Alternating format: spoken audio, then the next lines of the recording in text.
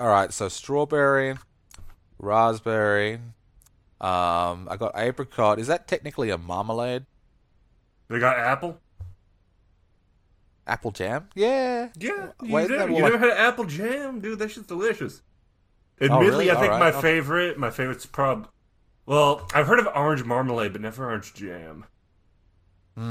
Yeah, it must be. It must be. Yeah, a marmalade. What I think the distinction is if it's like a citrus fruit, it's a marmalade. Is that right? Okay, okay, Maybe. okay. Then what is this orange colored jam that we got here? That's Melon's Halloween jam turned into Oh, jam all in jam right. form, or or as you say, jelly. I guess unless there's a distinction there as well that I don't know. Yes. Is there a distinction, or is it just? Um, I think jelly is a bit thicker, is my Eh, understanding. But honestly, I usually just go with butter. right. Yeah, fair enough. That doesn't work as a segue, really. So yes, the first what will hopefully be many Unknown Armies Halloween jams Yep, concluded Halloween jellies. not too long ago, and we wanted to go with the entries because we were fond of them.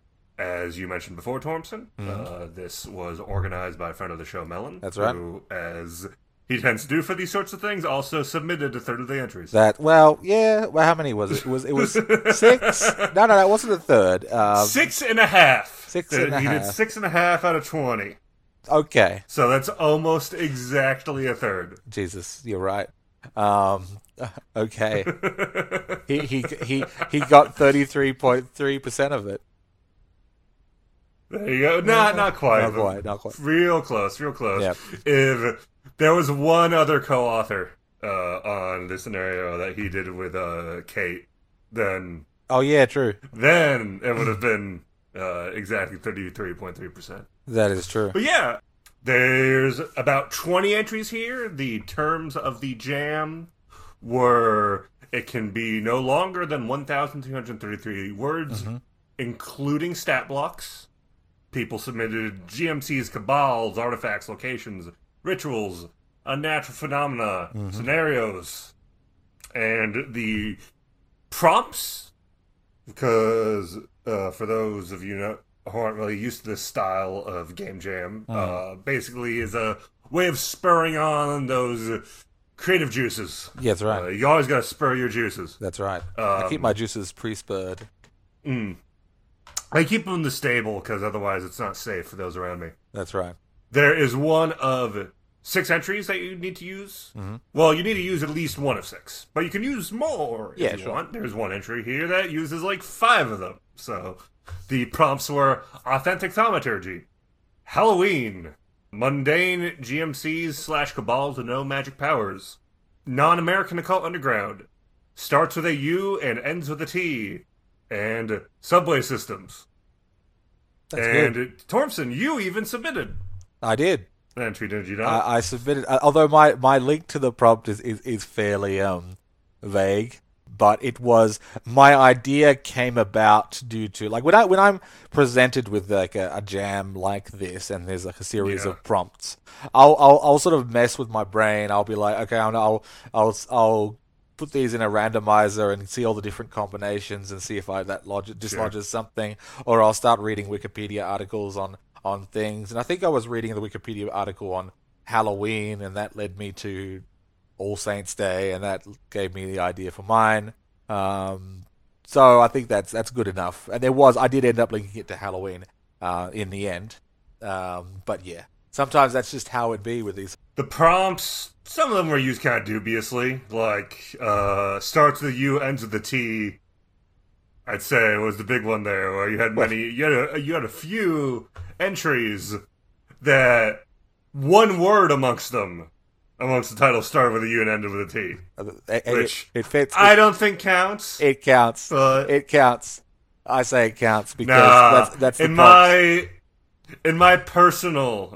my personal scoring system, Right. I would dock each of said entries that I felt didn't really fit the prompts that they stated -1 point. But it did fit the prompt. It just Now, didn't keep fit in the prompt mind- thematically enough for your rarefied tastes. Yes, precisely. Precisely. I fair have enough. very refined taste. That's why I was hired on as a uncompensated volunteer reviewer alongside other friends of the show, Stuart and Zomner. And keep in mind, my scoring rubric is not numerical, but I still subtracted 1 from them. Oh, right. Okay. Just Yeah, you yeah. only subtract. There's no adding. There's just subtraction. No, there were. I gave Cleo a bonus point for Urs and Shaft because he actually used like 5 out of 6 of them. Oh yeah. Oh yeah. That. I think that's fair. If he's using 5 out of 6, wait a Yeah. minute. 1, 2, 3, 4. Yeah. What did you miss? Oh, not mundane. Yeah, Non-magical. Mundane Okay, DMC. fair enough. Yeah, that's it would be. Which, to be fair, the guy wasn't even that. He has a ritual. No, he doesn't even have a ritual. There's like ritual related to him. So arguably, he might even have a full sixer, but it wasn't submitted as such. Therefore, I did not give that to him. But 5 out of 6 was enough. Yeah. Okay. So yeah, I was honestly pretty pleased with the turnout this year. You know, Yeah, the turnout was very good. You know, I think the natural comparison that we would both reach towards would be like the Delta Green shotgun scenario contest, right? Yeah, and you can see like it was very familiar to me, the Halloween Jam Yes. document. I'm like, yeah, I know what this is, and this is something that I thought would be good to have for a while on the on an Armies Disky and such, because we did used to have like that sort of vessel for like creativity in the form of the old John Tynes site, which does exist in a new form, and you can post to it, but people don't do it as much because I don't think people check it as it's much. not as active. It's not as active, so you don't get as many. You're not going to get responses necessarily. So I think that it puts people off a bit. And The community's always been small, and these days, sort of the center of discussion for it has moved towards, well, the Discord. And I don't know, my understanding is there's a pretty strong, abiding fan base for the game there is on RPGNet. Yeah. But RPGNet is dark and full of terrors, so I'm scared of RPGNet. Yes. So you got 20 submissions. A good spread of stuff, I'd say. Yeah. You know, it definitely leaned towards rituals and DMPCs, GMCs, whatever the fuck you want to call it. Well, yeah, when one of the prompts is authentic thaumaturgy, you're going to expect to get a bunch of rituals. Yes, exactly. But, you know, we got a few short scenarios in there. We got some natural phenomena. We got an avatar. That was exciting. I think we should go through these. But there's a list. There's a numbered list. I think we should go. Do we want to just go through each of them beat by beat? I mean, that'll probably be the easiest. Otherwise, it'll get messy and we'll miss things. Sure. All right. So we'll start off with the 3 punches of Melon's example submissions. Yes. So the first one being 4 of Chimneys, which is a weekly card game, a poker betting or tarot card game location with a bunch of example NPCs, both the event staff and like the players, which this is technically a non-magical cabal, as the people running it are not wizards of any kind. They're just like, what's the word for they're like a little mini like illegal casino sort of thing. Even that's a bit much. I mean, like a backroom poker game. Yeah, basically. Illegal. You know, it's not necessarily illegal gambling. It's just depending on your jurisdiction. Yeah, depending on where you set your campaign, I suppose. I liked 4 Chimneys well enough. I thought it had some fun sample characters. I did think it was missing a couple things. One of the big ones was like, all right, what are some ideas for how do you hear about the game in the first place? Well, to me, like, it seems like something that for a GM you could easily put on the corkboard if you wanted. Like, there's some examples of ways to use it. Yeah, but like the way the chimneys. players, like how do like the way the players get involved and whatnot. Like there are some examples given, like, hey, one of the NPCs involved, you get to know them and they bring you in. I guess, like, why does a person in the occult underground want to get involved in one of these sorts of games, especially since, you know, in third edition, money doesn't actually matter.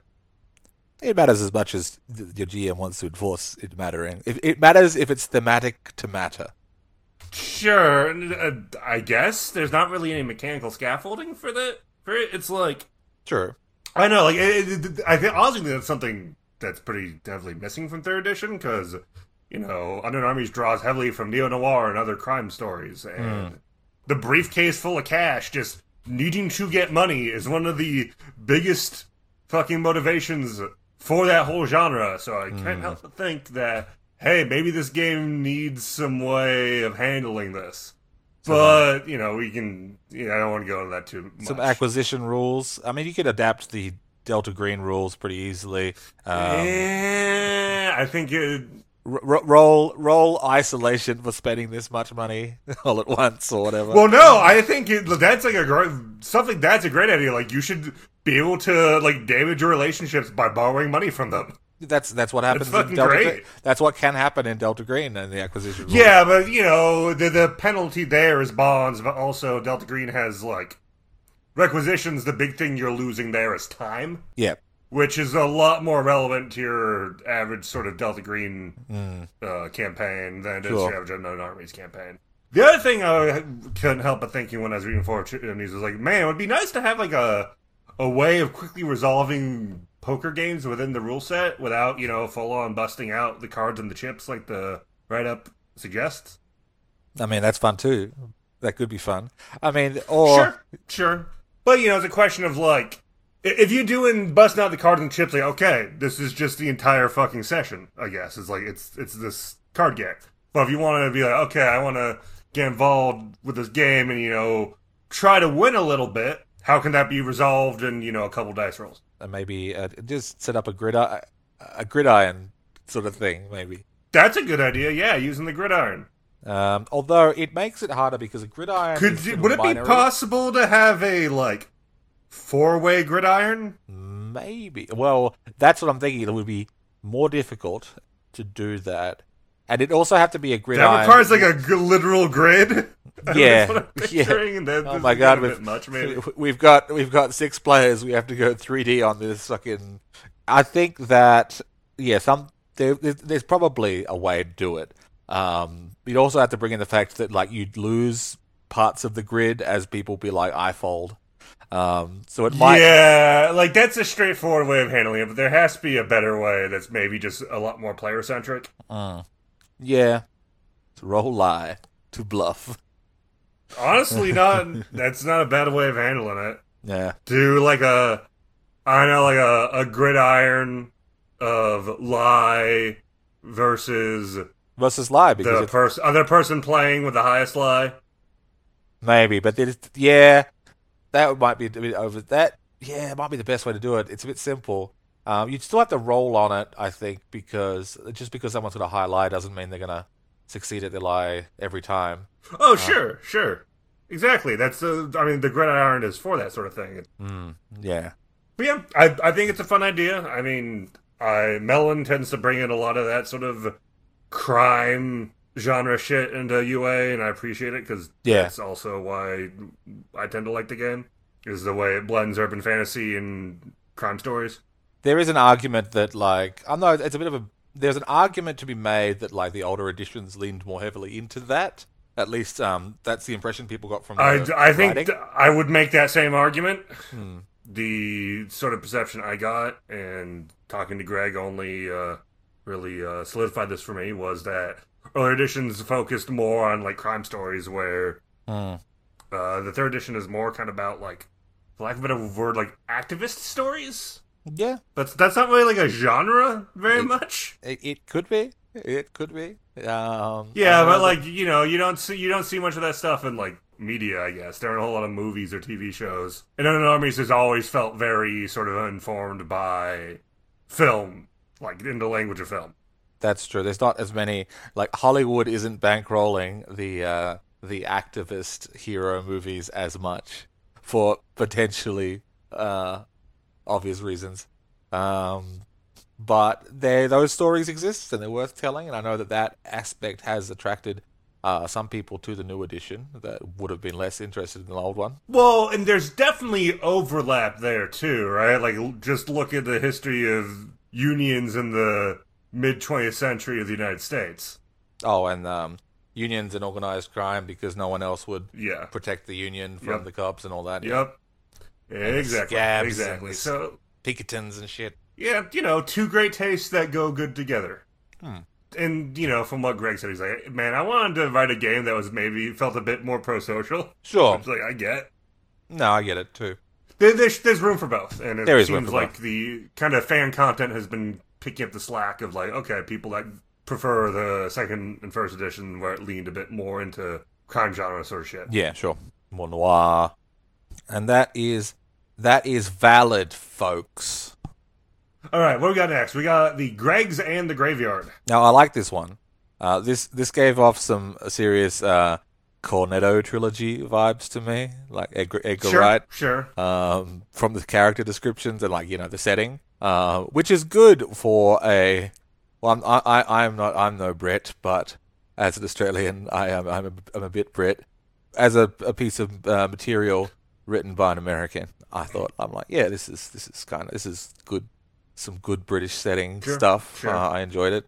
It seems The sense that I got from reading this one was that Bell was having a lot more fun writing the Travelodge and the Barrow Gang than the Gregs and the Shell. maybe. And he just included a fuck ton of characters without really fleshing out them enough for my taste. Perhaps. Like, But when you have this many, sometimes just 2 sentences is all you need. If you're going to have a lot of well, and I characters. think that can be done. Yeah. I think that can be done. There's about 3 things I need for a role-playing game character, right? For a GMPC. They need an interesting personality, a solid motivation, and in the case of Unknown Armies, a decent sense of what identities they might have. You don't need to give me the exact fucking scores, but some fucking keywords, right? Yeah. That's And fair. you can achieve that in a sentence or 2 if you're writing with good economy. But I didn't really get that from this. I got that from the Barrow Gang, Sure. right? But the people in the Gregs and the Shell just seem kind of perfunctory. And frankly, in that, especially when you're dealing with something like this, small word count, cut the Shell. Maybe you cut the Gregs and give it a different name. Well, it is the Gregs and the Graveyard. I would say cut the Shell. Well, exactly. It's not alliterative. You'd need to come up with a different name. If you cut the Shell, just have the Gregs. Just the Gregs across from a graveyard. Make it simple. And the chavs, you got to have some chavs, but just make the chavs the PCs. Ta-da. Yeah. There you go. A bunch of chavs. That's a British cornerstone, touchstone, cultural touchstone character that everyone can sort of get a general sense of. I'm like, oh yeah, I'm a chav. I'll play a chav. Easy. Will say that I do really appreciate the "Why are you here" section. That's good. Yeah. For a kind of drop any scenario like this. Yeah, and gave enough variety for there'd be lots of reasons. Or you could even have each of the PCs is there for a different reason, perhaps. And they just happen to hook up or whatever. For this sort of thing, I would say it is probably best run as a one shot. You could involve it into a campaign. I could see it getting deployed if it was a UK campaign. Yeah. I mean, under Armies, drop-in snares are kind of difficult. This game doesn't have as strong of a sense of a core conceit, bringing the group together. Something even Delta Green, even Call of Cthulhu, arguably. Yeah, because the conceit depends on on the player group. More, and that's the other side of things. A lot of stuff is intended to be player driven. There is a nice side of there's the cork board is partially generated by the GM, so they can choose stuff that goes on there, and if they want to run a particular scenario, they can just all right, here's the Gregs. In this case, it's a bit limited to the UK, but that's not a big deal. Yeah. It is tricky coming up with those drop-in scenarios because you can definitely get too general to the detriment of a scenario's writing, I think. I I think there are enough specific details. I think in most this. Unknown Armies content could probably be run pretty much anywhere. At least, like, of the pre-written scenarios. Like, Jailbreak could be run pretty much anywhere. Yeah. Kind of has to be pre-cell phones, maybe, but fucking Swap Meet can be run pretty much anywhere. Like, a lot. Swap Meet probably goes a bit too far in the other direction of like, okay, this gives me too much area-specific detail that isn't really actually relevant to the fucking scenario. Yeah, we've talked on this in depth. Yes.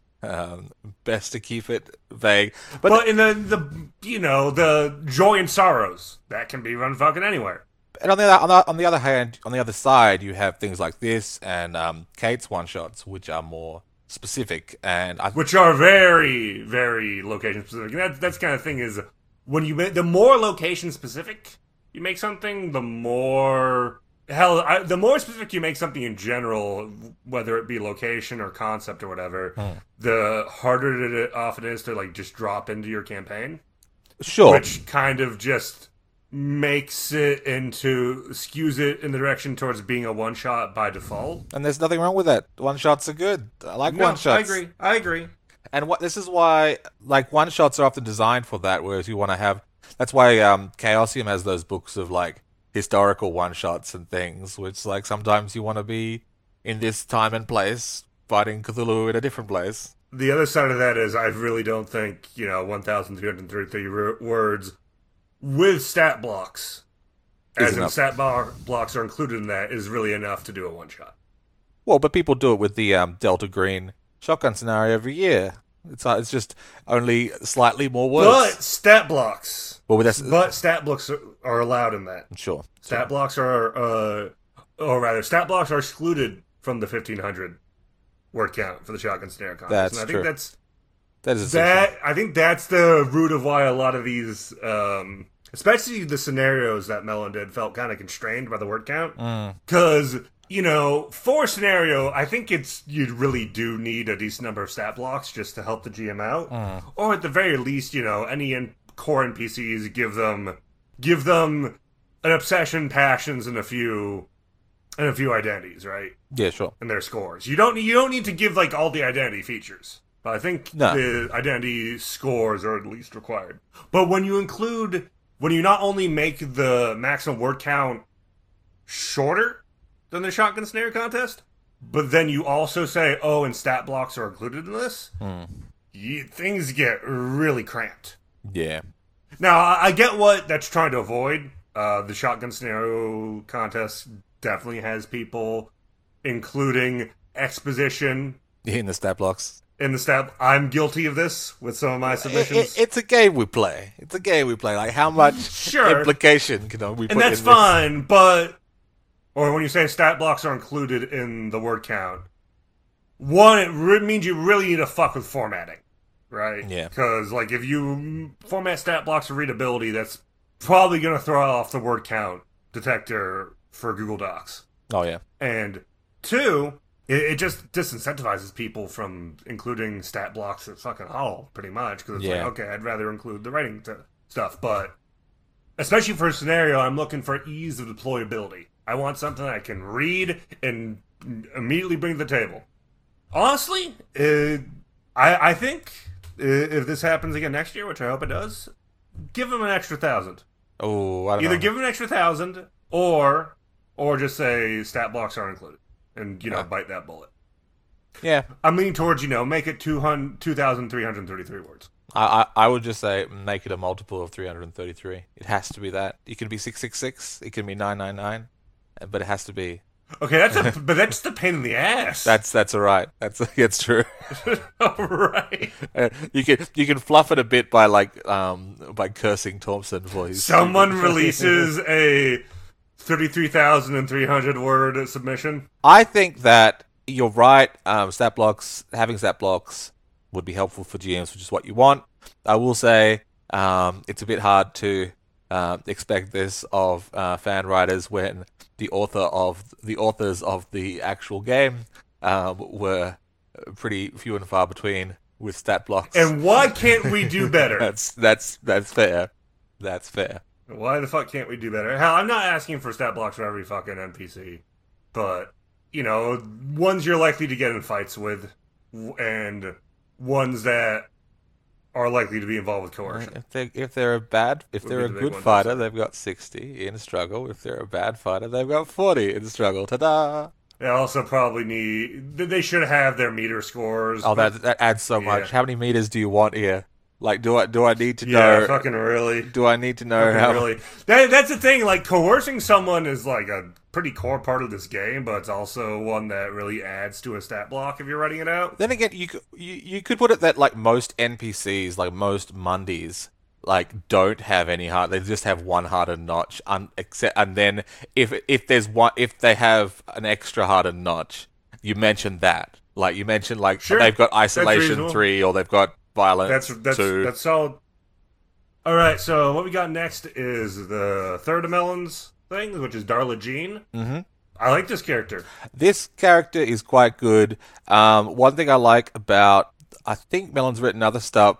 When Melon writes for the sect, one thing I like is that it's always taken seriously and leans into the absurdities of like the sect of the Mega Goddess cult, but is fleshed out and developed enough that it feels like a real person. And I think the sect in particular, it has a tendency or a threat of like being like what's the word for it? Gratuitous. But Melon avoids that by adding like enough reality to it that you're like, okay, no, it makes sense. This is okay, sure. There's logic to this. It's a weird logic, but it's logical. It's not like gratuitous or non-gratuitous. He just very frankly includes a ton of weird sex shit in there. Yeah, but it's frankly included. It's like straightforward in a way. It's just like, yes, he's not getting super lured about it. No. And there's also like the character is developed in ways that are like the fact that Darla likes to like actually go on runs. Nothing to do with the sex cult stuff, but it's a good character bit. And even just reading it. This is also a character that Melon writes a fair amount, which is confident and true. Confident, muscular woman that is generally good at self-defense. I mean, he did say in his write-up of his write-up of the Halloween Jam, which we will also link on his blog spot. He said, blatant fetishism is an excellent way to speed a product to Well, completion. there you go. I hadn't read that yet. So yeah, for something that was written with only one hand on the keyboard, this is pretty damn good. Yeah, very good. I also really enjoyed the box of rubbers artifact. Oh yeah, yeah, it's solid. It makes sense. It makes thematic sense. Yeah. So for those listening, it is a box of gloves that allow you to snatch bullets out of the air while you're wearing one. That's right. I mean, a bullet. What does a bullet represent? There you go. Oh, the symbolism. The symbolism. My God. Well, that's what it should have been, actually. Rather than having it be a box of gloves, it should have been a box of female condoms. Oh yeah. That you still put over your hand. That works too. If it's latex, it's latex. Yeah, I disagree, but perhaps fair enough. All right. After that, we got Alexander Head in the Undercroft. Yes, which is a sort of interesting little, I guess, short story about guy who hears a particular phrase. He hears a particular like section of a poem, and it puts him in like this room for what is subjectively months. Well, no, he was there for 333 years. Oh, that's right. Just other people are there for months. Yep. Yeah, he's not having a good time. No, not having a good time at all. It was a result of him like hooking up with some older woman, and he's stuck in this room with like shitty olive wallpaper. Years. I refer to it as the Hyper Olive Time Chamber. The what? The Hyper Olive Time Chamber. Hyper Olive Time Chamber. All right, that's good. I felt like this needed a bit more fleshing out. I mean, as you said, it was very much. As I was reading it, I'm like, this is a good more story. Like a short story. I'd read this short story with a bit more development. What's he doing? Yeah. I can't criticize this too much because I've done this before, where I've like written a GMC, which is more like a concept piece, because I've come up with something that I personally am like, this is clever. Listen, I'm very forgiving of long, self-indulgent NPC write-ups as long as you can include some fucking stat blocks at the end and some advice for how to use this in the fucking game. Hey, right? this had Those stat are the blocks. key things for me. It had stat blocks. And it did have that. But it needed some more stuff on how to actually deploy him in your game. I think the issue was a bit, in terms of using him in a campaign, is his obsession, which kind of makes sense, is taking back control, but that is too broad. Like, that could mean anything. You could roll that for anything. And also it didn't note which was his obsession skill, which would change things. I assume it's Undercroft Psalmist. Yeah, Psalmist. It could be Old Soul, actually. But what this character needed is a bit more of a concrete goal that you can throw up against the PCs, or goals, or like a list of like, this is what he might be up to now. He is free from the Hyper Olive time chamber. He wants to get control. He wants power, and he has something. I think he needs another identity, but that's also just kind of my opinion on things in general. I tend to like characters that have at least 3 identities, because I think 2 tends to lead to people being a bit flat a lot of the time. Mm-hmm. Not one note, but not enough notes. You get me? Sure. So that can help, because all of his identities are wrapped around his experiences in the Undercroft. And I was like, okay, but what was this guy like before that? Well, that was 333 years ago, from his point of view. Sure, but, he hasn't aged. It's like he's been through any degenerative brain shit. And he's in life again, He was there for, 333 years, and then came back, and he's just, he's a junior in high school again. I mean, he could totally, being stuck in a room, that's a very, that's an Old Boy scenario, and in Old Boy, he wrote a whole thing about, okay, who have I wronged? Who would have wanted to put me in here? That's a lot of time to think about. Shit. What did he jerk off to? The olive wallpaper. The wallpaper became his enemy, and at times his lover. Yeah, that should be the fear passion, just the color olive. Oh, it is. It kind of is. It has a trauma bond, ongoing madness tied to the olive wallpaper, and that precise level of dim lighting. Okay, that's good. The thing that stuck out to me is that the Undercroft power is implicitly mimetic, so I'm like, okay, where are the other people that have been to this place and memorized that poem, right? What have they been up to? There's probably this whole group of people that are... Because the sense I get is all right, you share the poem because it's the only way that you could possibly ever find other people that could relate to your experience, right? Sure. So, lean into that. What are the other people like? He's probably trying to find them because, man, I just want someone I can fucking talk about this with. Because, the fucking older woman that told me this shit disappeared immediately afterwards. It occurs to me that there would be people who are, being stuck in the Undercroft for Alexander was a negative experience, but there would be people who are I want to live forever, even if I have to live in this olive hellhole.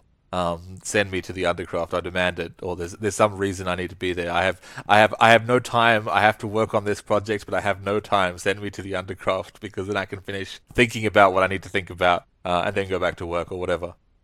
So there's possibility of people trying to get what he's got from him. There's stuff that can be done with this guy, but I tend to for the writer of such stuff to do my work for me. Sure. And be okay, here's some ideas for what's going on with this guy and other stuff you can do with it. I don't mind as much. I can spin my own stuff, but it would be helpful to have a bit. I mean, it's not that I have any trouble coming up with ideas for what to do with them. It's more of a thing of just I'm sort of a utility maximalist in terms of RPG stuff. I want, in very plain wording, all right, here's how you put this stuff in your game. Here's how you deploy this. Rather than just okay, here's a big old lore dump, here's a description of a person and some stats. The stats are good. I want ideas for like, okay, what do I do with this guy? The funny thing is, literally everything on his stat blocks, all his stats, everything is linked to the Undercroft, which makes sense. But it Yeah, means that but as you it's a bit said, one note. it's a bit one note, yeah. But that could be interesting if you leaned into it and said like, No, there's ways of doing that. Okay, where it's like obviously like pure fucking insane obsession. Like stuff where it's like he doesn't even remember who the fuck he was. that's it, yeah. And then Lean into that, and suddenly dropped back into his life as a high schooler. yeah, but because he's like, yeah, he's no longer a high schooler. He's a 300. He's 340 something year old man, a 350 something year old man, trapped in a high schooler's body. That immediately some fucking Twilight vibes going on there. Well, yeah, like lean into the kind of similarities to retrograde amnesia, where someone just wakes up and they don't recognize any of their loved ones. And they like, there's cases of this happening where someone will wake up in retrograde amnesia and just roll with it. They're like, oh man, it would be really awkward to tell my wife that I don't remember who she is. All right, fuck it. Yeah, I won't bring it up. Well, maybe that could be like part of it. He's trying to get back who he was. Like maybe he's trying to like get amnesia. Like he wants to forget his time in the Undercroft so he can revert his personality back to so he can get back on track. Like he'll be like, but there's elements of retrograde amnesia stuff, but also add a just incredibly bizarre source of trauma that like nobody else that can possibly relate to. Another possibility for a frustration he might have is like there's a thing about how every time you remember something you change it slightly, and after 333 years his like memories of his past might have been just like completely fucked by just time and entropy, and his like what he remembers might not be reality. See, like this is a strong enough core idea that it definitely sparks some creativity. Yeah. I wish that had been fleshed out a bit more by the writer. That's right. Something that comes to mind is like a fun thing is like, all right, he was extremely lonely. He's hardened as fuck to isolation. Yeah. But even then, he's probably trying to find some sort of human connection. And, eventually he feels like comfortable enough with this person. It's like, oh yeah, no, I was subjectively stuck for like 3 centuries in a olive-colored hallucination. Is that a red flag? Well, that's it. Here's the campaign. You're friends with Alexander Head, and you're trying to get him a date. You need to get him the right date. You need to find someone who he can connect with, someone who's been through a similar situation. There we go. That's and fun. You know what you call this campaign? Yeah. Green flag. I thought it was going to be getting Alexander Head. Oh, sure, that works. That works. All right. Well, totally different directions there. Sure. Anyway, okay. Next, we got Stick Subway Train. Yep. Basically, this is a Metrolet lets you take this local subway to any other space. I was kind of like, all right, this is one. This cost seems a bit low for something like that. It goes up each time. That's the trick. It gets more expensive each time, and I'm thinking that it reminds me a bit of Infinity Train a little bit, which I've seen a bit of. I haven't seen it, but like, how is the other space determined? What kind? Give me some samples of other spaces it can go to. It's only 300 words. You got space here to flesh out a few other spaces. I'm just imagining looking at something that's like an even more complicated like version of like the Seoul or Tokyo subway line system and trying to work out like, okay, where do I have to go? Where do I have to transfer to get back home?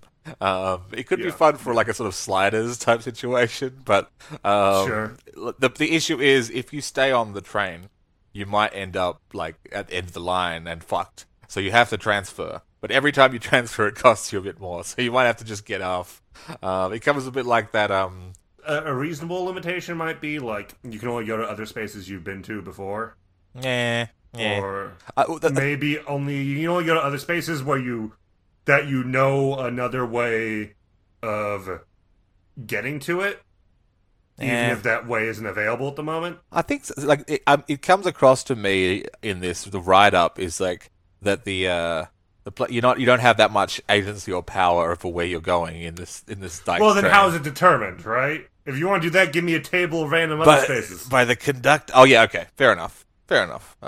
What's your thing? I want to know more about the Cenobite train conductor. He seems fun. He seems like a character that if agree. I used this, I would flesh out the train conductor because Yes. it sounds interesting. It's not even 300 words. It's one short, but I think there's room to flesh this out. Definitely. And I kind of wish it had gotten that fleshing out. Yeah, I can see it like as a conceit for like a certain type of campaign. I kind of like it. I can see like just being on this train trying to find your way home, like Sliders, being like, how do we get home? But that makes it limited usage for some other campaigns, which are more. Sure. I don't know. I liked it. It's fun. I don't know if I'd use. I could see myself using it actually. But a lot of people might not because it has a really There's strong nothing tone. here that I just don't like the core concept. Mm. It's always just like, man, I wish it had included some more stuff to make it more immediately usable. I think again, it's more of like a principle thing of again like utility maximalism. I want something that how do I put this? I mean, the way I kind of think of it is like when I'm like grabbing something like this, like like something from one of the splat books, right? It's always because I'm pressed for time. Mm-hmm. Right? It's like, okay, I need something that does this, and I don't have time to come up with it myself. Right. If I do have time to come up with it myself, I'll just, being creative is fun, so I will just come up with it myself. So it's kind of binary for me. It's pretty uncommon that I'll read through an RPG source book, especially for like smaller entries, specifically looking for inspiration. Well, then Right. the use case might be like in your scenario, in your campaign or whatever, your players need to go to a particular other space that's come up organically in the campaign, and as a GM, you're just looking for a way to get them there. Then you might just pull out the subway train and be Well, but with okay, other spaces, there is literally they could get there like there's so many whatever ways. what you as a GM can come up with. And this is just an It's the whole option, fucking so thing. you don't have to come up with your own. You can be like, all right, here's Okay, here's sure. an idea. I'll just do it this way. That's reasonable. That's reasonable. So next you got another other space related entry, other Yes. space sickness, and I like this one a lot. I also I dig the do. alternate names. I enjoy the new ongoing madness untethered from reality, though it needs some stats. Mhm. There's really good GM notes on this, which I always appreciate. Just like, again, I want to know how to deploy this shit. I just don't want to write up. I want more than just a write up of the concept.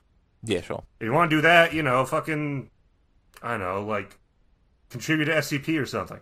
Or one of the dozen other knockoffs of similar, like, weird artifacts and... No. Don't go to SCP. Stay here. No, you don't. Yeah, I'm maybe being a bit dismissive. We don't want to send them off. There is some sort of missing pieces I'm kind of left with on this one. Like, all right, I'd like some more details on what the exact cause of the disease is, because what's given is kind of vague. Yeah, because it could come Is there from any different way to places. delay the disease without curing it? Yeah. Because I could see this being like, someone that gets other space sickness on purpose, right? Because it does have some kind of utilities, but it is also degenerative. So someone's like, okay, I want to get other space sickness, but I also want to hold off the effects of it to a certain degree before they get too bad. The idea I had was that deliberately going and spending time in an other space, like, it holds the disease off for a while. So it's an encouragement to like go and seek out and like That's good. investigate That's solid. another space. Like for an other space explorer who has got the sickness and they can't get rid of it for whatever reason, so they are like they're coerced or like they've got a reason to go into these weird other spaces and spend time there in order that they can go home and things are still where they are and they're not going to fall into a sickly yellow sky when they open their bathroom door. It does remind me a bit of the Hasta vibe from DG. like this like weird like effects slowly like taking over your life. A little bit, but I know that It's less specific there. Seems more like a form of psychosis to me, whereas the Haster, the main thing that Haster always evokes to me is Alzheimer's. Sure. Yeah, makes sense. At least, well, if you're running something with other space sickness, and this is if you compare it with the Styx subway train as well, other space sickness is a depiction of other spaces, which makes them seem a bit more dangerous and a bit wrong by association, and that might be a theme that you want to use in. That's a good theme to have in a UA game. Something's wrong with the other spaces. Whereas Styx subway train makes them more accessible. Well, yeah, that's what I mean. Like, yeah, so it's like, okay, do you want to go in the direction of, like, these are very alien environments that you need to be really careful of before you go into, versus, oh, this is, they're just weird other dimensions that, you can go there and do some cool shit. And both are valid. Yes. That's my word and today. There's other spaces that fit both profiles. That's right. Yeah, that's true. Everyone's laughing until the Styx subway train rolls into the station in a other space that is pure vacuum. That's it. And you can't afford a ticket. So the next one is the one you submitted, which is the Secret Saints of the Cecilites, which I think this is a fun idea, just because, Saint Cecil does not exist.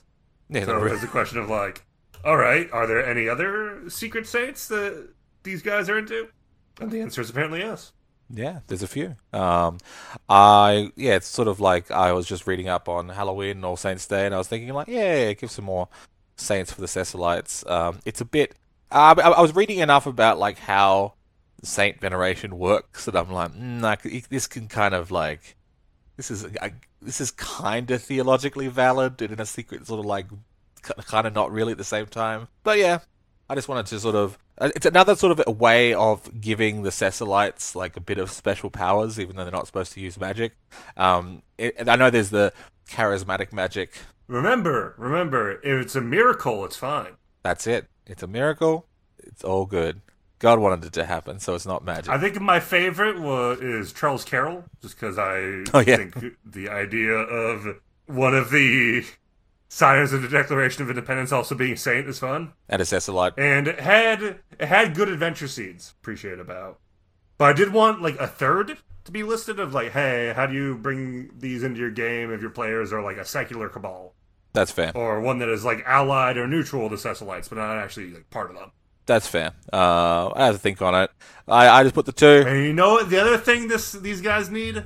What's that? The Saints need relics. I mentioned relics, but I didn't give any examples of relics. Give them a bit more. You give each of them a relic. Or two. Why not? Yeah, true. Relics are fun, and, like, it's a great way of, like, here's my magic artifact, which is totally okay in the eyes of God, because it's the bone of a dead person I know went to heaven. That's right. Yeah. No, that's something I could have added, actually. That would have made a lot of sense. And also brings it into something that players could interact with in one way or another, like stealing one, or preventing it from being stolen from your Cecilite buddies, or what have you. And, you hit up the Catholic Church about this, and you're like, what the fuck are you talking about? Charles Carroll isn't a saint? He wasn't even Catholic. Yeah, they're like, you're talking to the Square Mundi Catholic authorities. They don't know anything about it. I know. I'm just a big fan of, like, holy artifacts. They're just like, yo, here's this guy's pelvic bone. Yeah, it's always fun. You can use it to turn water into applesauce. Delicious. All the best applesauce comes out of a pelvic bone. That's what she said. I don't know. If that's where the applesauce has come out of, I think something's gone very wrong. I do like the Cecilites in many ways, and that's why I wrote this up. I think they need more... I didn't really like the Thin Black Line splat book that much, although I had some... Agreed. Agreed. There was a lot of fluff. I think that the stuff we talked about during our episode was pretty good, of, like, okay, leaning more into, like... like the Catholic Church's weird sort of views on exorcism, and like taking this very scientific view to distinguish between demonic possession and, like, just typical psychiatric problems. Yeah. And also, because, like, the official line of the Catholic Church is that witchcraft does not exist, right? That's the official line. At least now. At least publicly. All that exists is either possession or miracles. And, having a group that has dealt with the occult underground and trying to pigeonhole what they've seen into that very narrow framework is fun. I think there's a lot of potential there. I always like when you like looking over sort of religions' views of magic and bringing them in game because like that, that's the Catholic position. Generally, the Christian position is it's miracles or it's Satan. In Islam, it's a bit like muddier because it could be God, it could be Satan, or it could be those pesky jinn who can be good or bad. They're up to something. While in other religions, because shaitan is just like a term for a malevolent spirit of some sort, right? Like some jinn, if I remember correctly, are considered shaitan, right? Yeah. It's complicated. It varies a bit. It wasn't. You have to. It depends on the hadith you read, but yes. But yeah, my understanding is like a lot of strains of Protestant Christianity say that witchcraft is real and distinct from possession. Whereas the Catholic Church is just full like, nope. Yeah. There's no witchcraft. There's no black magic. If you're doing that shit, it's either because you're holy or because you are possessed by a demon, which can do weird fucky shit. All right. So after that, we got Felix Kaufman, not a medium. He's a guy who isn't a medium, but he's like he uses like the sort of cold reading techniques that a medium does. Is like very upfront, like this is all bullshit. Yeah, this is just it's not real. You realize it's not real. No, this is real, but it will, it might help you feel better. Yeah, sure. This is like a role-playing exercise as bereavement counselor, which is I'm not sure if the other bereavement counselors would think it's a above-board way to proceed, but it makes... Hey, as long as you're being honest about it, right? That's right. Well, he's not a charlatan. And just like, okay, this is a role-playing exercise. Pretend that I'm your dead dad.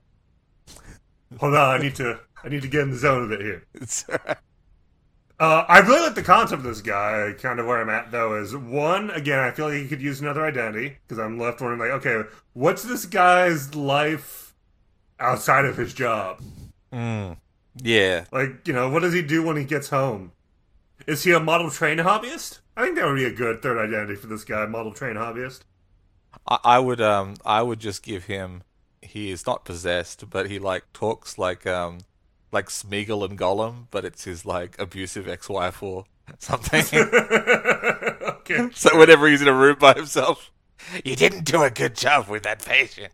They didn't believe you. That could be a fun way of using this sort of identity system of like modeling DID.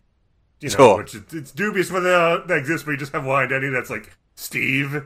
Yeah.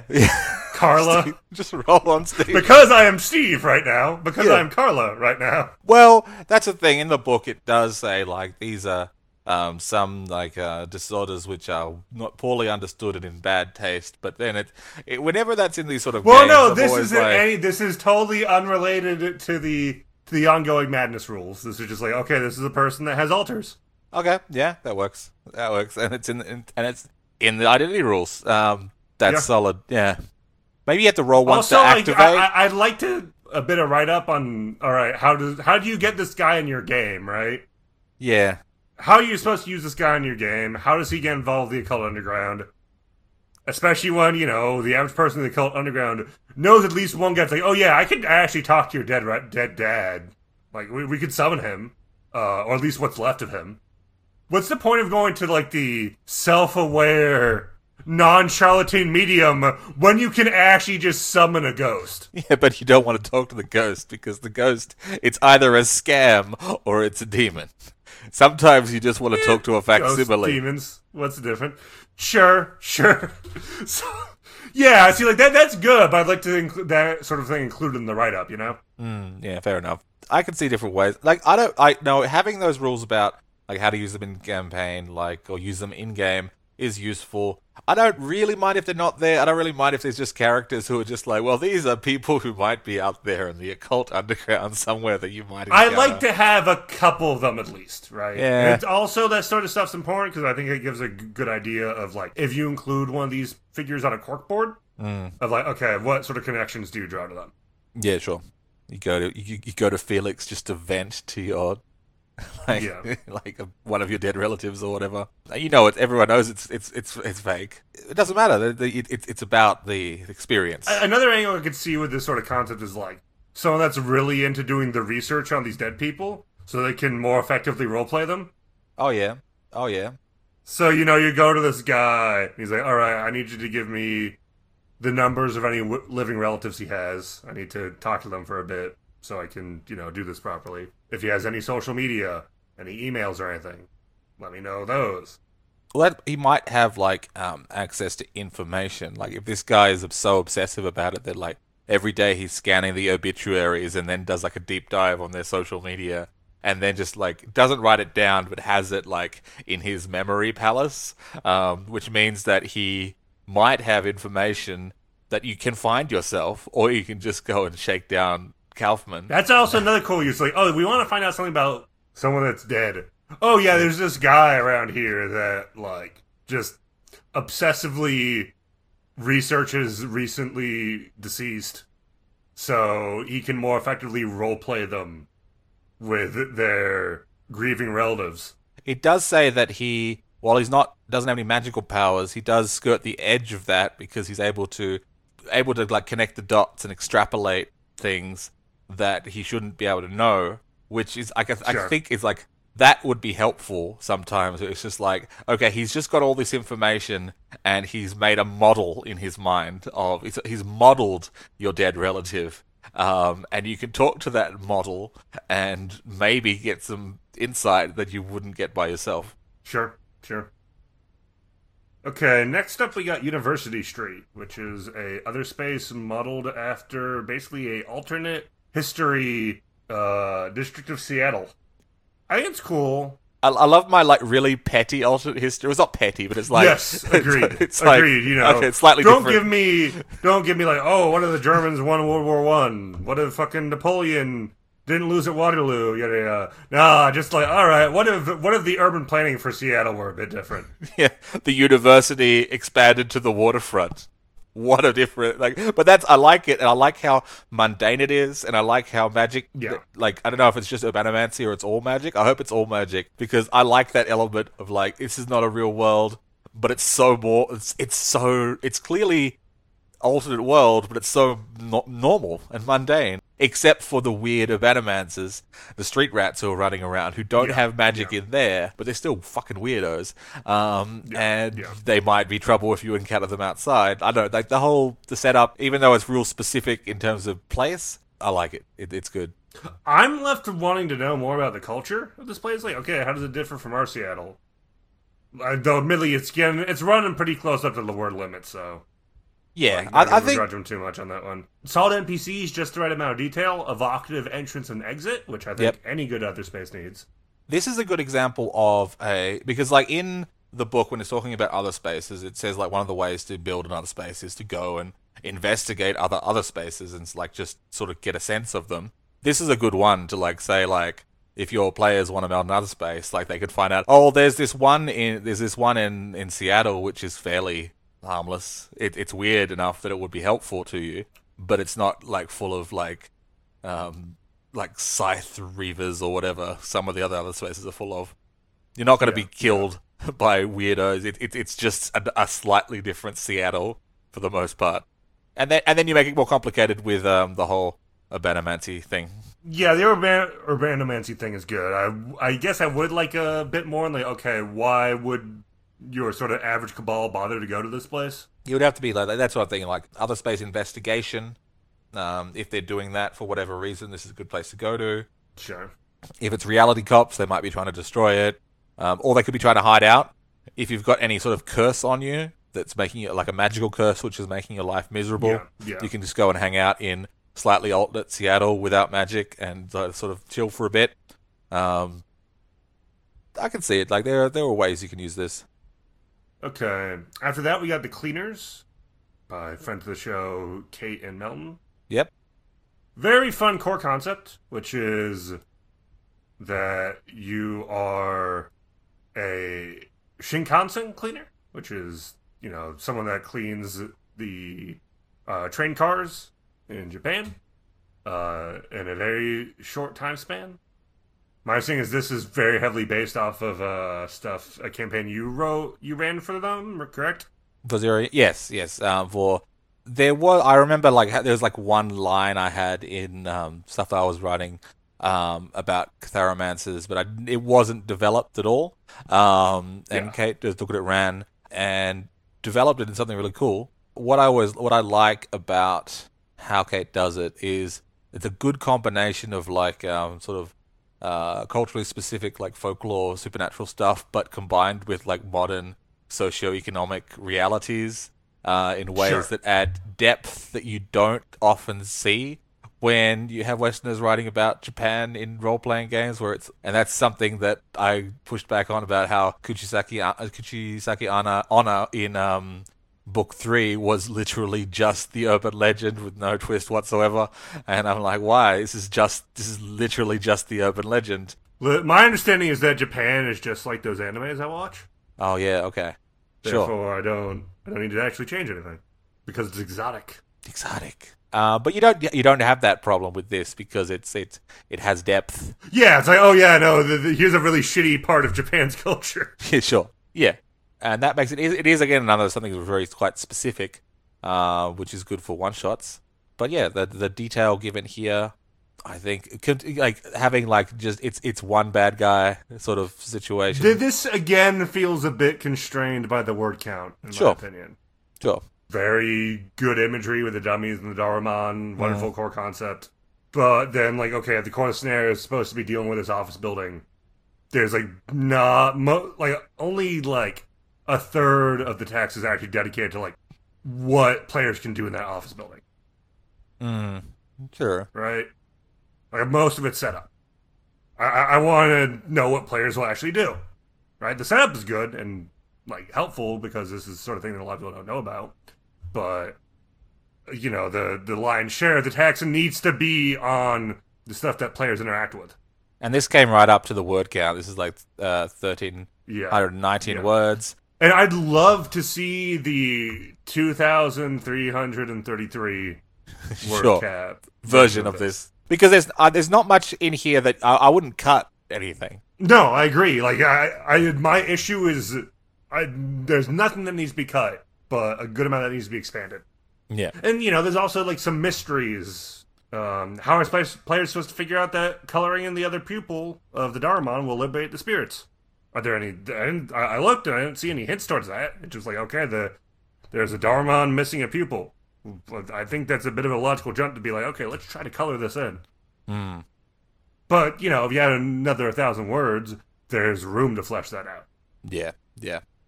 But still, I think in terms of usage of the word count and like just amount. Oh yeah, of... no, this is stuffed to the gills. It's Yeah. so stuffed that this is like a life raft where they had to like throw off a bunch of like fairly critical people because what they had on there was even more critical. All right. Well, yeah, this is why probably I don't know. I like this one. It's good, but yeah. No, Also, I I'm like not it too. surprised. I like it too. It's Kate and Melon Yeah. like combining their forces. That's And that's then making it's something terrifying. based off of the game you ran for them. Yeah, so of course I'm just like, yeah, clap, clap, clap, very good. I recognize this name. Rin Maida, I know this name. Yeah, no, solid stuff. So next we got Galatea, which is like it's a AI startup that has made another magical. It's kind of a mini Gnomon, I guess. Sort of, yes and no. This is sort of like an old concept. Like I've seen it. I swear it was in. I think it was in Buffy, where the whole like let's scan the occult text into the computer and then hilarity Sure. ensues. So it's a. Yeah, it's yeah. not a super You know, cool idea. they trained a LLM, a large language model, on a bunch of occult texts. Yes, I do like the execution in terms of like detail. I like it a lot. Yeah. I like anything that sort of goes in UA that goes in the intersection between magic and big tech. Yeah, sure. So I'm pretty inherently biased towards this. Mm-hmm. It's part of why I think Gnomon is my favorite new faction. Yep. This, if you're gonna like, yeah, I like Seer, the equivalent. I think it's like Seer is distinct from Gnomon, like the personality. I would agree. More cagey. Well, that's kind of one of the things. I didn't really get a strong sense of Seer's personality. Okay, like they describe its interactions with one of the characters, Ada, as affable, but like I could never really tell whether the writer was trying to make Seer an independently motivated character, a resource, or something more in between. If I was running Seer, it would definitely be like open AI at its most annoying. Like I'm Sure. sorry, I can't tell you this. I'm sorry, I can't give you this piece of information. Being like, in that really where you need to like give corporate... prompts to work around it to have it give you the fucked up black magic stuff you won't actually want, right? Yeah, that's kind of fun. An AI that will only give right hand path answers to your occult questions. Yeah, that's so good. I've had trouble. Like I use a Chat GPT sometimes just to like spin up ideas. Sure. And like I'll put a plug in Yeah, there. yeah. Give me some ideas, like like one sentence so I can see. And like I'll be like, okay, expand on this, or I do it this way, and I'm like, and then it'll hit some filter because like, oh, this is too fucked up. And I'm like, yeah, because I'm coming up with a fucking horror scenario. This is fictional, and then you have to like trick it or not trick it, or like hold its hand and be like, it's okay. It's okay. No, I think tricking is an appropriate word for what you're doing. Yeah, you're basically fucking tricking the thing. Yeah. And you might have to, and it would be the same, I think, with dealing with Seer. Lots of information in there, but yeah, I like that idea. Only gives the right hand path, like version of everything, and you have to sort of, it's a process. There's a lot of cool resources in this one for like, all right, here's some advice for campaign inclusion, right? Here's a list of resources that the company has. This is good stuff to know for a faction, Solid. right? Yeah. Like the resources, how you get them into your game. The main thing I felt missing was like the two people running the company, Ada and Haley. I thought they could use a bit more character detail. Sure. I also get a better sense of like what Kenneth and Benny's personalities were than those two, and they're supposed to be running the fucking company. In my sense, they're supposed to be kind of like the core NPCs. Yeah, that's fair. I do like this is something if you are heading in a direction of dealing with like Nomon in a campaign, these are people who are much more accessible than Flex Echo because they're not the NSA. Like they're dealing with the NSA. The NSA is fucking everywhere, bro. I know it is, but like they aren't as accessible, right? Yeah, that's what. But I mean, Nomon does also. That's kind of the thing. It's like a Flex Echo, like the street level stuff is like the Nomon adepts. And the more global level is when you actually start getting involved with Flex Echo proper. That's what I mean. Like, if you were doing like a Silicon Valley UA campaign, sure. like it would be cool. Like if you're doing local level, you start off dealing with Galatea, and then like from Galatea, from Seer, you get like suggestions of like another, like even more powerful AI out there. My take, my vibe from Nomon is I'd rather deal with Nomon directly than Flex Echo. Oh, yes, absolutely. Fucking-lutely. I mean, the vibe I always get from Nomon is that it loves us the way that humans love cat videos. That's fine. I can deal with that. We are the best kind of content. I can dance for the super intelligence. I don't mind. Yeah, sure. I have a mouth and I can sing.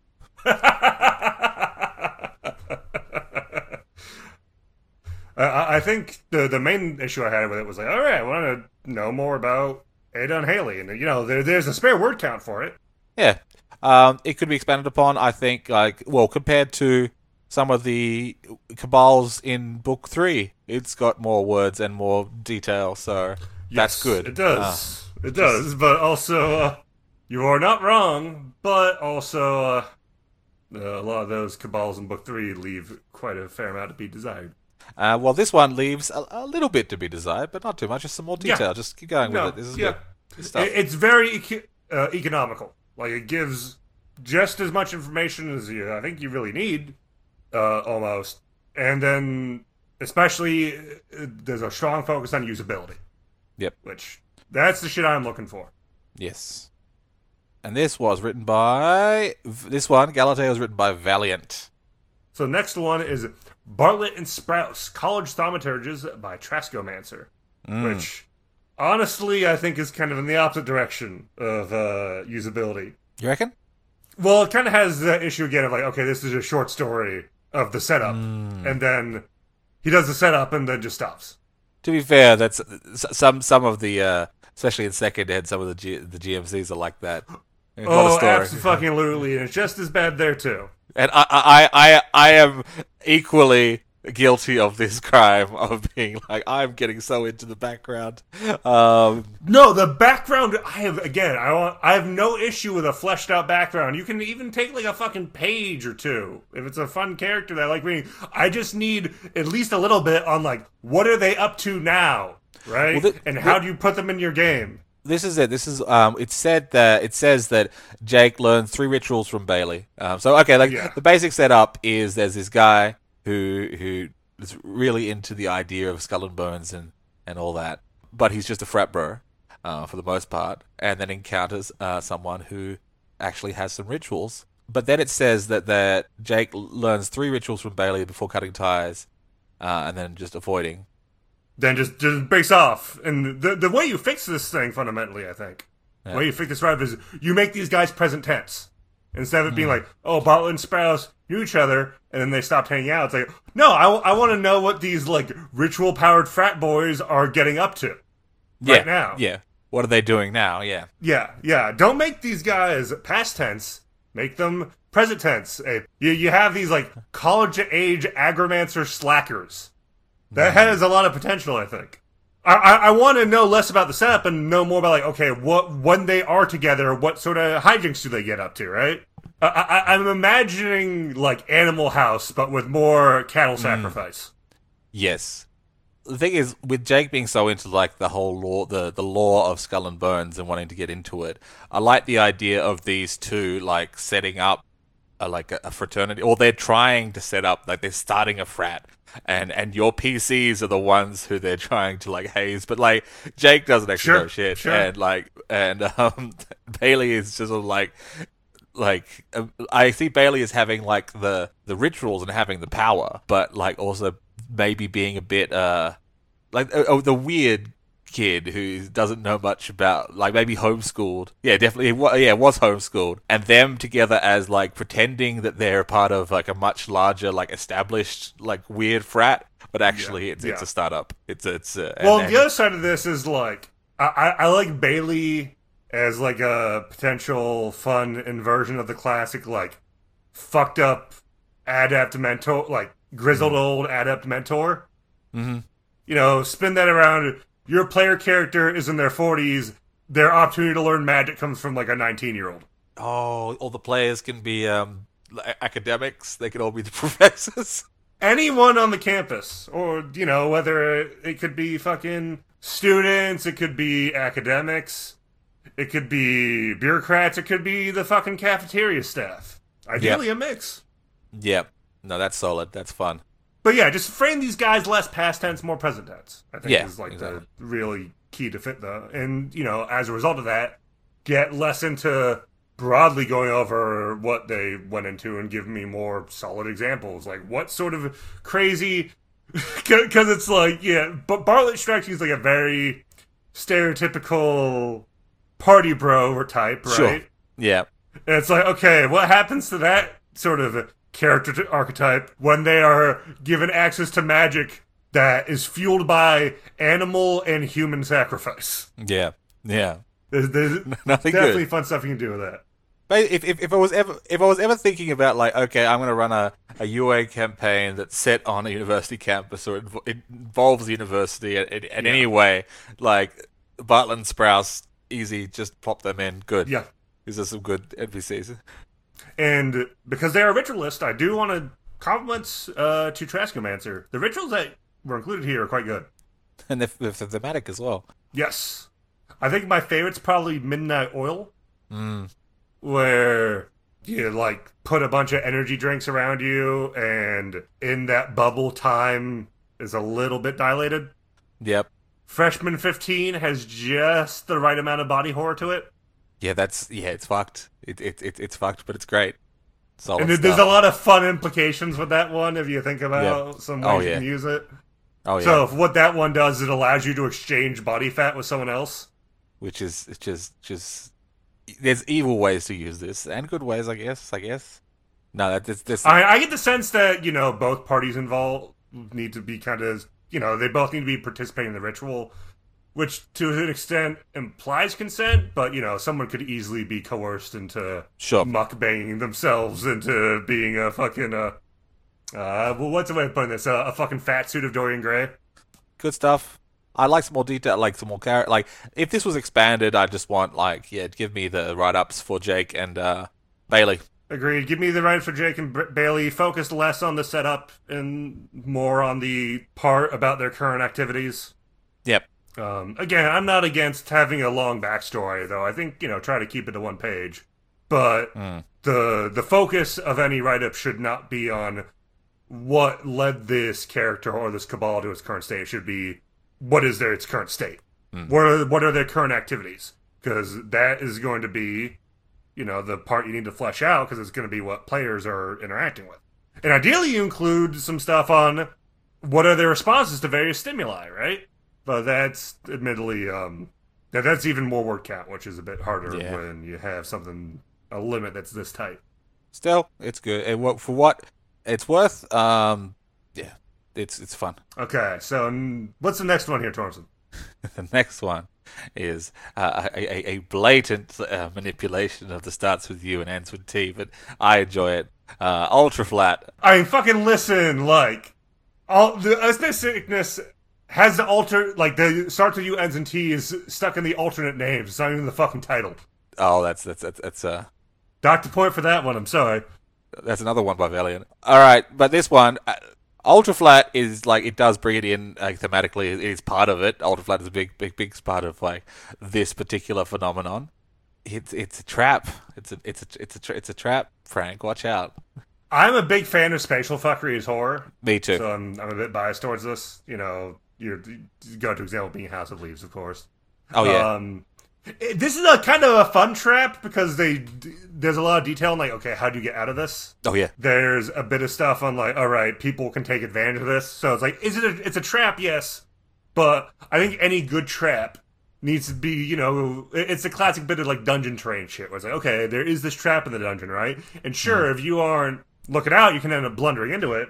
But if you're clever, you can also lure the monsters into it, right? Absolutely. I like the fact that it's not killing them instantly, being turned to two dimensions. It's fucking Looney Tunesing them to. It's fucking Anvil crushing them to death. Yes, victims feel like uncomfortably warm sliced lunch meat and can be rolled up. I love that description. That is so good. So yeah, that is just so fucking good. Well done, Cleo, on that one. This sort of phenomena, I can see, there's definitely some bit of a House of Leaves vibe here. I was also reminded, spoilers for one of the books of the Three Body Problem series, but there is a weapon that deifies things, which reminded me a little bit of that. I like it. It's a not a huge problem. This is a good sort of thing. If you wanted to lead your players towards dealing with a hungry home or something similar. Having this to set it up as this is a fucked up weird spatial anomaly, but you could deal with it. You could deal with it if you're clever. Honestly, this one's one of my favorites. The only kind of thing that stuck out to me is okay, wait, did the people only last 5 days, then why are there so many posters? Yeah, that's a good point. You know what I really like? I like these the little pictures, the little posters of flies and mosquitoes. Yes, that's good. That's good. So good. They should probably be stuck there. Maybe they turn into posters, they fold. For the 5 days, they're the lunch meat, and then they're stuck to the wall, and you can't get them down. They're just stuck there. All right. So after that, we got Cabala del Rey del Invierno. Basically, this guy's deal. It's certainly a business, but the most important part of it is a gentleman by the name of Oscar Fuentes, is a refrigerator repairman who has fallen into the trade of hunting snowfallen. Are these actually snowfallen, or are they? I think they're it seems to be very heavily implied that they're snowfallen. I don't know. There's all stuff about the luring children in and shit. That's a good point. I thought they were like sort of like cousins of Snowfallen, but maybe from the description they No, literally are just I think it's Snowfallen. just Snowfallen without actually like name dropping them as such. Right, right. That's cool, actually. That's a good. And then he stores them in the fridge. He stores them in the fridges he has in the back. There you go. Very sort of specific kind of Ghostbuster setup, but a good. I use only of bust the one Snowfallen. kind of ghost. Yeah, that's it. Sometimes you need a specialist. Yes. Well, yeah, who do you want to hire? The general repairman or the refrigerator repairman? That's it. That's it. That makes a lot of sense, actually, because there's so much variety in revenants and demons that sort of a generalist might not be that useful in a lot of situations. Like, I haven't But dealt with this guy this before. guy's decked out. He has the exact kind of facility you need when dealing with Snowfallen. Yep. So this is kind of would be like the main example I'd point to of the backstory could be tightened up a bit and use some editing Maybe. in favor of including stats for this guy. Like I want to know what Oscar's stats are. What are his identities? Refrigerator repairman, Snowfallen hunter, family man. Yeah, like that would have been good, actually. You could tighten up the history a bit. Although a lot of that history is like relevant to Oscar. But yeah, give us some obsessions and passions and whatnot. What's the word count like on this? Ooh. This is 1329, so real close to the edge Which there. hence why I'm advocating for, tightening up the backstory there. The other side of it is I would appreciate, as is, there's like one fleshed out hook of like, okay, the shop loses power and some of the Snowfallen escape and the players need to give them help catching them. Yeah. I'd prefer to have either a few more shorter hooks, or if Mekristopheles, the writer, is a big fan of that specific hook concept, flesh it out into a scenario. Yeah. Make a scenario about working for Fuentes. And kind of how I tend to think on things, I guess, is that the more specific you are, the more gameable it tends to be, but the more sort of implicit debt you build up of giving a GM resources to deployed in their game, right? And when you have something really specific, that tends to ideally be in the format of a scenario. Because that is just as fleshed out as you possibly can have it. Whereas having something more general gives you a bit more ability to be like multiple choice of like, oh, you could include it this way, you could maybe include it this way. Here's just an overview of the concept. Downside of that approach being you can get general to the point of uselessness. That's true. You can get so fucking general with RPG content that, it's all multiple choice and you the reader, are just kind of left with the question of, wait, why the fuck don't I just come up with stuff myself? This isn't saving me any work. That's it. Like, I feel I prefer the erring on the side of specificity. Yes. And, like, sometimes if it's a bit too specific, you can adapt it, rather than being so broad that, like, this could be 100 different things. Yeah. And I think this is this is very specific, which means that if you don't need it, you don't need it. But if you ever, like, it's good. And there's nothing, specificity is the ideal, I think, but the thing is, the more specific you get, the more support a reader is kind of expecting from you. The more a reader is expecting you to give them detailed support on how to GM it and include it in their game. Because the more specific you can get, the more detailed and specific advice for inclusion you can give. And there's a point where the inclusion is so specific where it's just like, all right, here's an outline for a scenario involving these guys. So after that, we got Gert Got Gert. by Dennis Kearney. Yeah, we got Gert. I like the name. This is kind of what I mean when like this is a broad enough overview, but it doesn't really. It's so devoid of mechanical detail that it becomes very hard to use. Maybe. Well, it's a specific like thing of like the Gert could take your notches, and take a secret. Yes, and that's solid. I like that because it's like, okay, it feels not only like a tool for the GM, but a tool for the players. You know what I mean? Yeah. Where it's like, okay, this is something that players are going to want. It's something that will very naturally come up in a game. But Where are Gert's stats? Where is the write-up for his ritual? Gert is two. No, Gert is a lady, for one thing. I'm mixing this up because I actually read a D&D campaign once with a character named Gert. I see. Who was a man. But that was Gert, if I'm correctly, with two I's, not an E. Oh, fair enough. Do you know the word Gert appears in the Australian national anthem? What does it mean? It says the line is, "Our home is girt by sea." It means to be surrounded by. All right, I gotta remember that one. More you know. Imagine pulling that one at like a bank robbery. All right, you're Gert. Everyone down. You're Gert. You're Gert by cops. We got you, Gert. You have my what? Excuse me? That's pretty good. As for this Gert, I think she should have her stats written out and the ritual she has written up. And the write up is only 600 words, so there's plenty of room.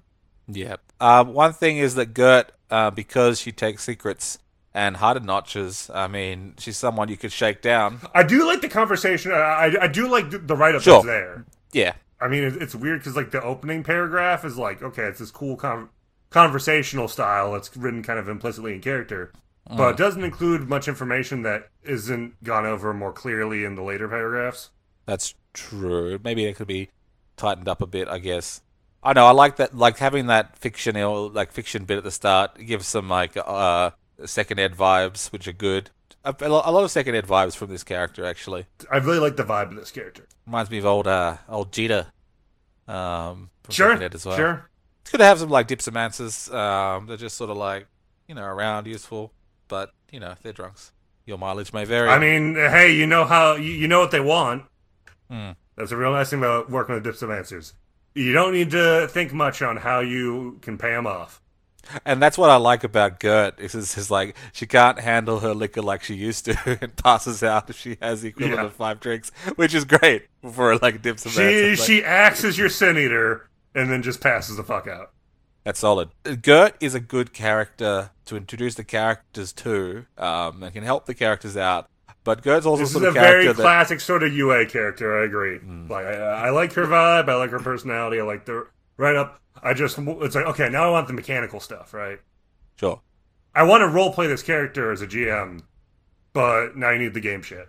Gert's the kind of character that could get in trouble, and if the PCs have had interactions with her, they're definitely going to go to the rescue, most likely. Yeah. And then you can involve the caseworker and all that. She's a bum, but she's our bum, damn it. That's right. That's right. After Gert, we have Urizen Shaft by Cleo. This is the one that uses 5. Starts with U, ends with T, Subway. Debatably the 6. And basically, Urizen Shaft's deal is he's a guard for the London Underground that also does off-the-books tours for people interested in checking out the parts of the Underground that are no longer in use. Only supposed to be used by maintenance workers and whatnot.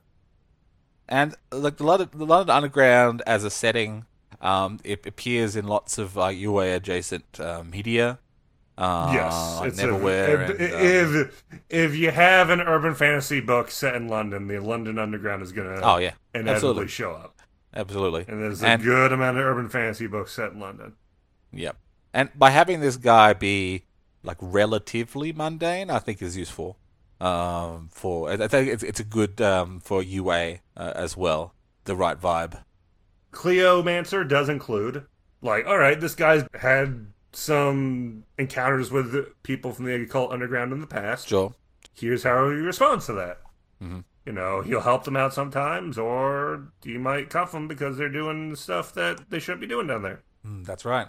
Good list of possessions, solid appearance, a fun ritual. Gnome music is a good ritual name. Yep. It's not even one that Urizen necessarily knows. It's just like he's aware of. He's run into people doing it before. Yeah. Yep. This is like the exact amount of information you need for a GMPC, I think. Yeah. No, you're right. It covers like who he is, what he's up to. Yeah. What his background is. Yeah. All of his stats. What resources he has available, and then, because was a bit of word count left, Cleo threw in a ritual for free. That's right. And even ties it into Urzin, so. And sure, there's not much there's not like a bit like how to use him in your campaign, but for this one you don't really need him because it's pretty self-explanatory. He's like, you want to go in the underground? This is the guy. It's not marked specifically as in the way that it is for some of the other entries for the jam, but that last paragraph of his background goes into it. Yeah, sure. I do wish it had a bit more like concrete hooks. I mean, basically everything else is fucking nail on the head. Exactly what I need. Yep. Yeah. Maybe I guess I'd change, like, if you're talking in terms of word count budgeting, like, okay, maybe get rid of no music. As much as it pains me to say the phrase, get rid of no music. And replace that with, like, some more concrete hooks for this guy. Sure. And I was very fond of the detail that he specifically tries to look like the Crypt Keeper. Yeah. Sure. Next, we got the only player option submission, which is for the Avatar of the Mascot by Gato Grigio. That's right. And I like this idea, but it's weird because, like, you need to have an original character for the right up in here, and that's, I think, the main issue I have with this, right? Is why can't the guy in the Philly Fanatic costume channel this archetype? He should be able to. Maybe I'd remove that. I do like it. Like, it makes it.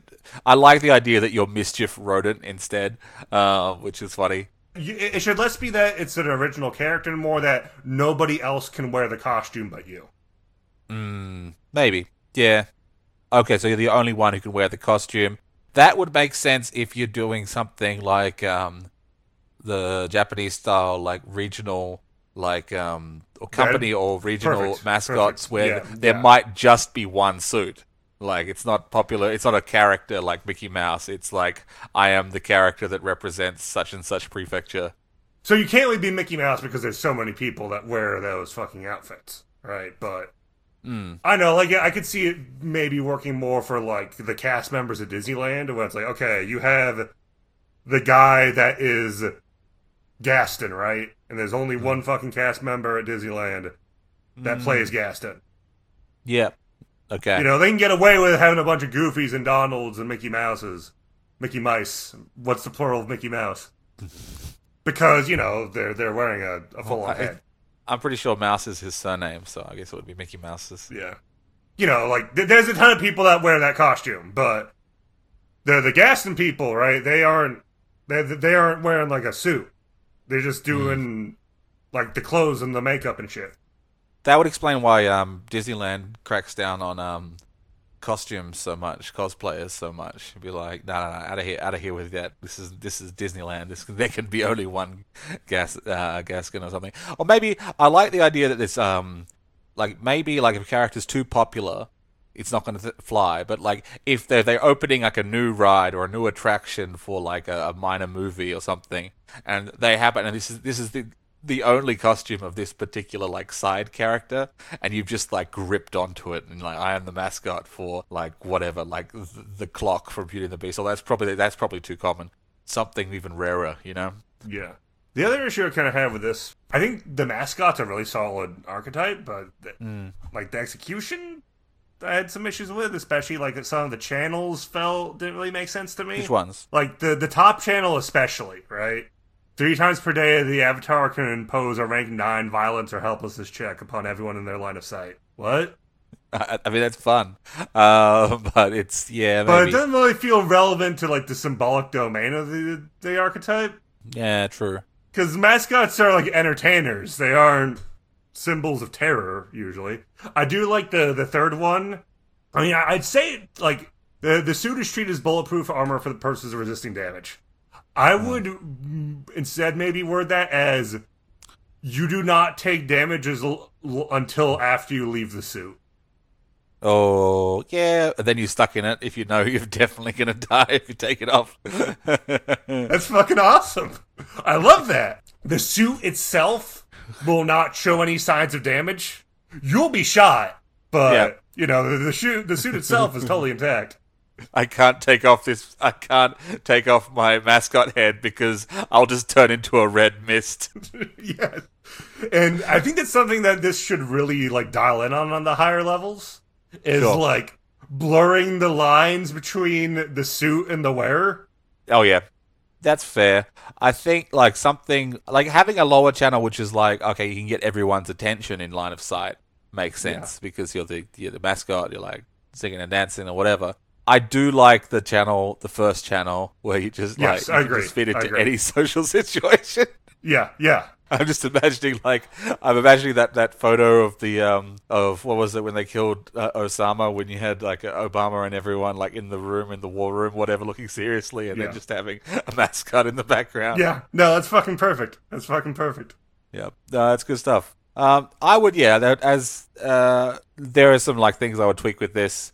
I think it needs to work, but I do like it, and it's fun. Yeah. And it's pretty easy to come up with like character ideas for this. I mean, the OC thing is fun. I think there should be like a totally valid way of playing these guys, if only because we kind of need a furry avatar at this point. Sure. And folding it into the mascot is a good way of doing it. But again, the guy in the baseball outfit should be able to channel the archetype of the mascot. The condition, of course, should be that he's the only person that can wear that suit. Yeah, and you can easily tie this whole concept in with like old ideas of like ancient world magic, where everyone's like dressed in the mystery cults, dressed in the costumes and things like that. Exactly. Easy peasy. Good symbology. There is depth, I think. No, absolutely. This is a very solid. I mean, this crosses the first threshold to me, which is like, yeah, this makes sense as an archetype for me. Yeah. I think some of the channels need to be messed with a bit. I really don't know what I'd rather have for that top level channel. Maybe the one where you don't take damage as long as you're in the suit. That would actually make sense for the high level because that's when you are the suit. You are you're just the suit. But it makes sense. It's like, okay, sure, you can't get shot and attacked, but more practically, it's like you can't break bones when you slip and fall during a fucking flip, right? Yeah, you're gonna die if you take off the suit, so I guess you're gonna have to piss in it for the foreseeable future. If I took off that tiger head, would you die? It wouldn't be great.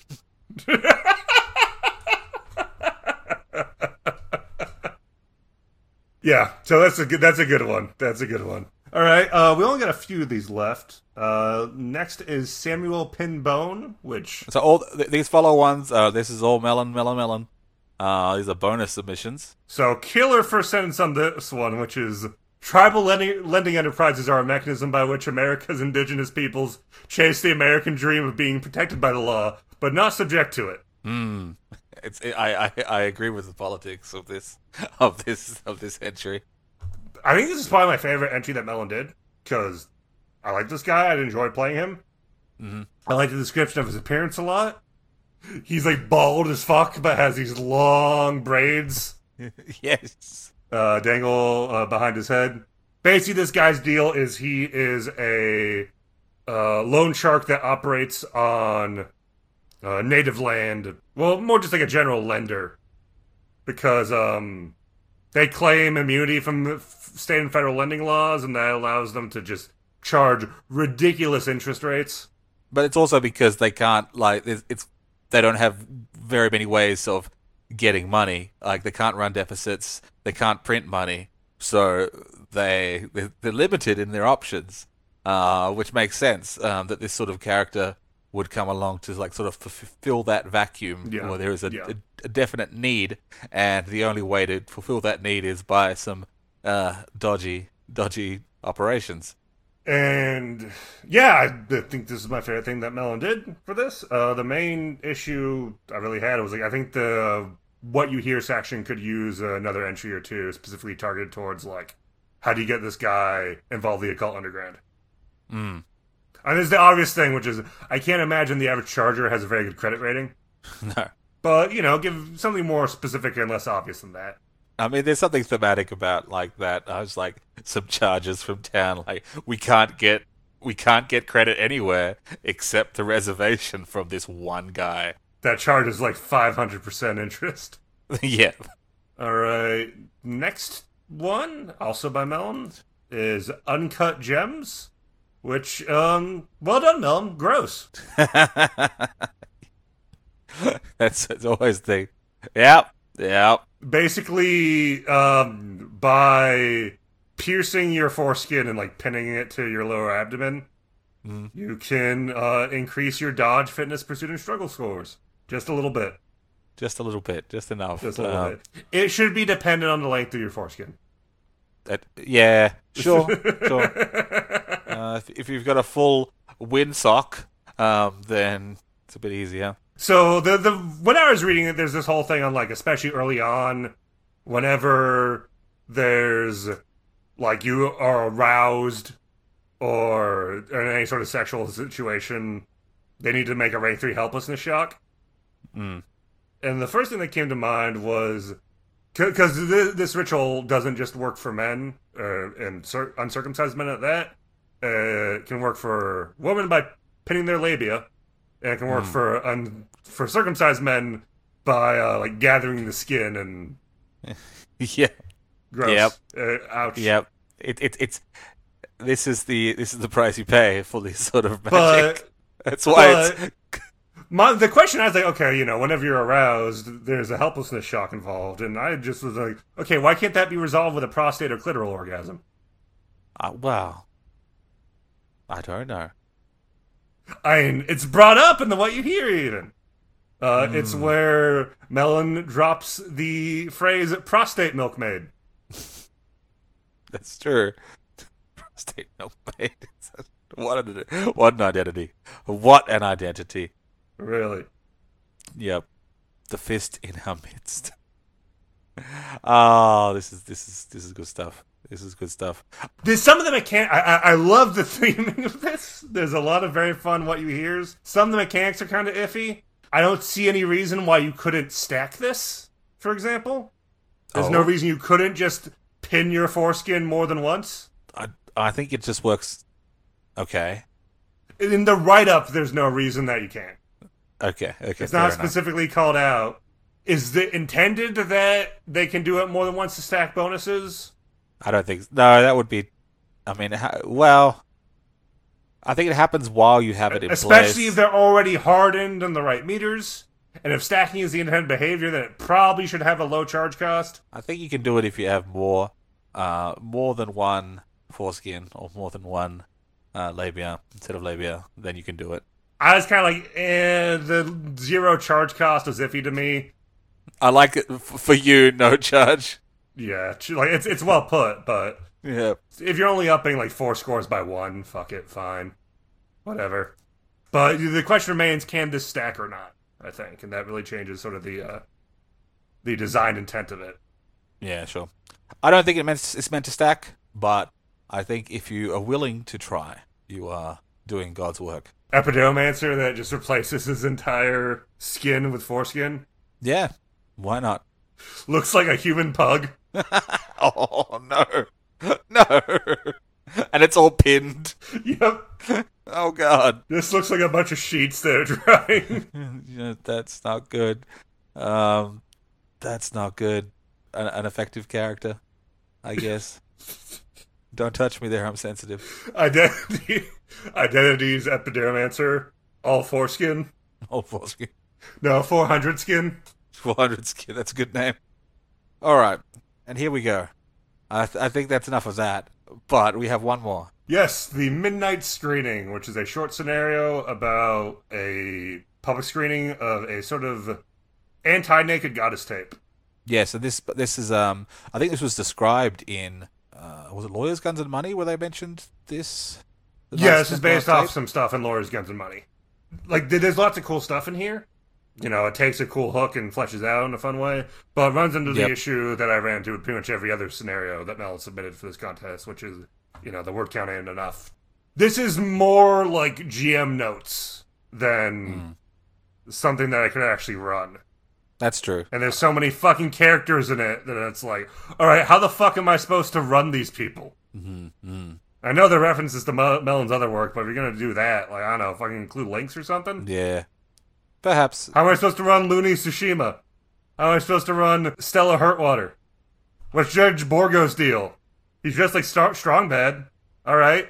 I like the fact that you're gonna deal with attacks from both like the Jewish dramaturges of Holocaust deniers and the Islamic agromancers of living Zapia Loca.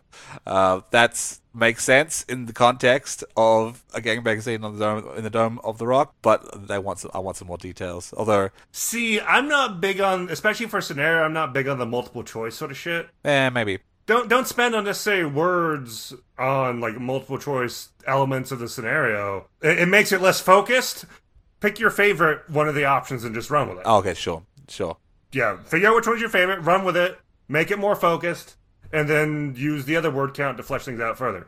One of the other role-playing games I run a lot of is Warhammer Fantasy Roleplay. And there's this sort of common scenario format for that. Like, a few like very well-known adventures for that game are written in, where they basically spend a bunch of pages listing off a dozen factions and NPCs with like all their agendas, and then they go over their schedule for like a 24-hour period, right?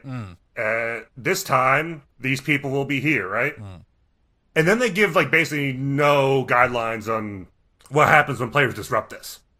So it doesn't actually help the GM run the scenario. Well, because it's hard, because you don't know like what the PCs are going to do.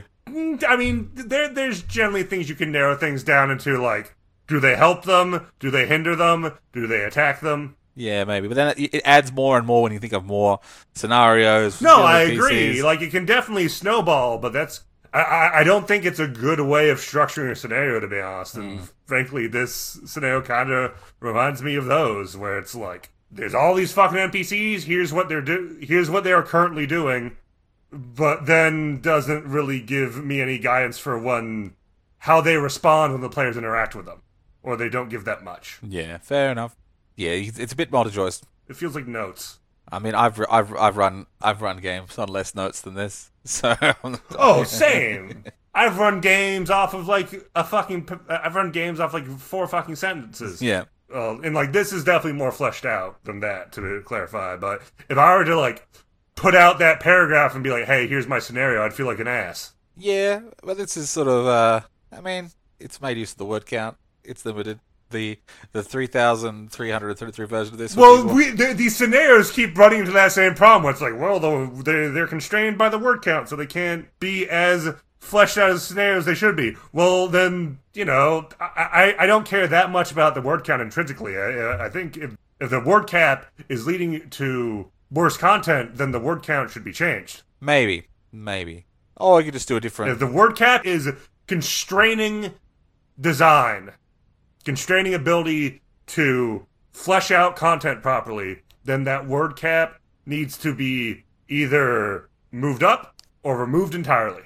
Perhaps. But I totally get the motivation behind it. Get the motivation behind it. But I think the big issue is like when you institute a word cap and then say stats do not contribute to this, then it just means people aren't going to bother.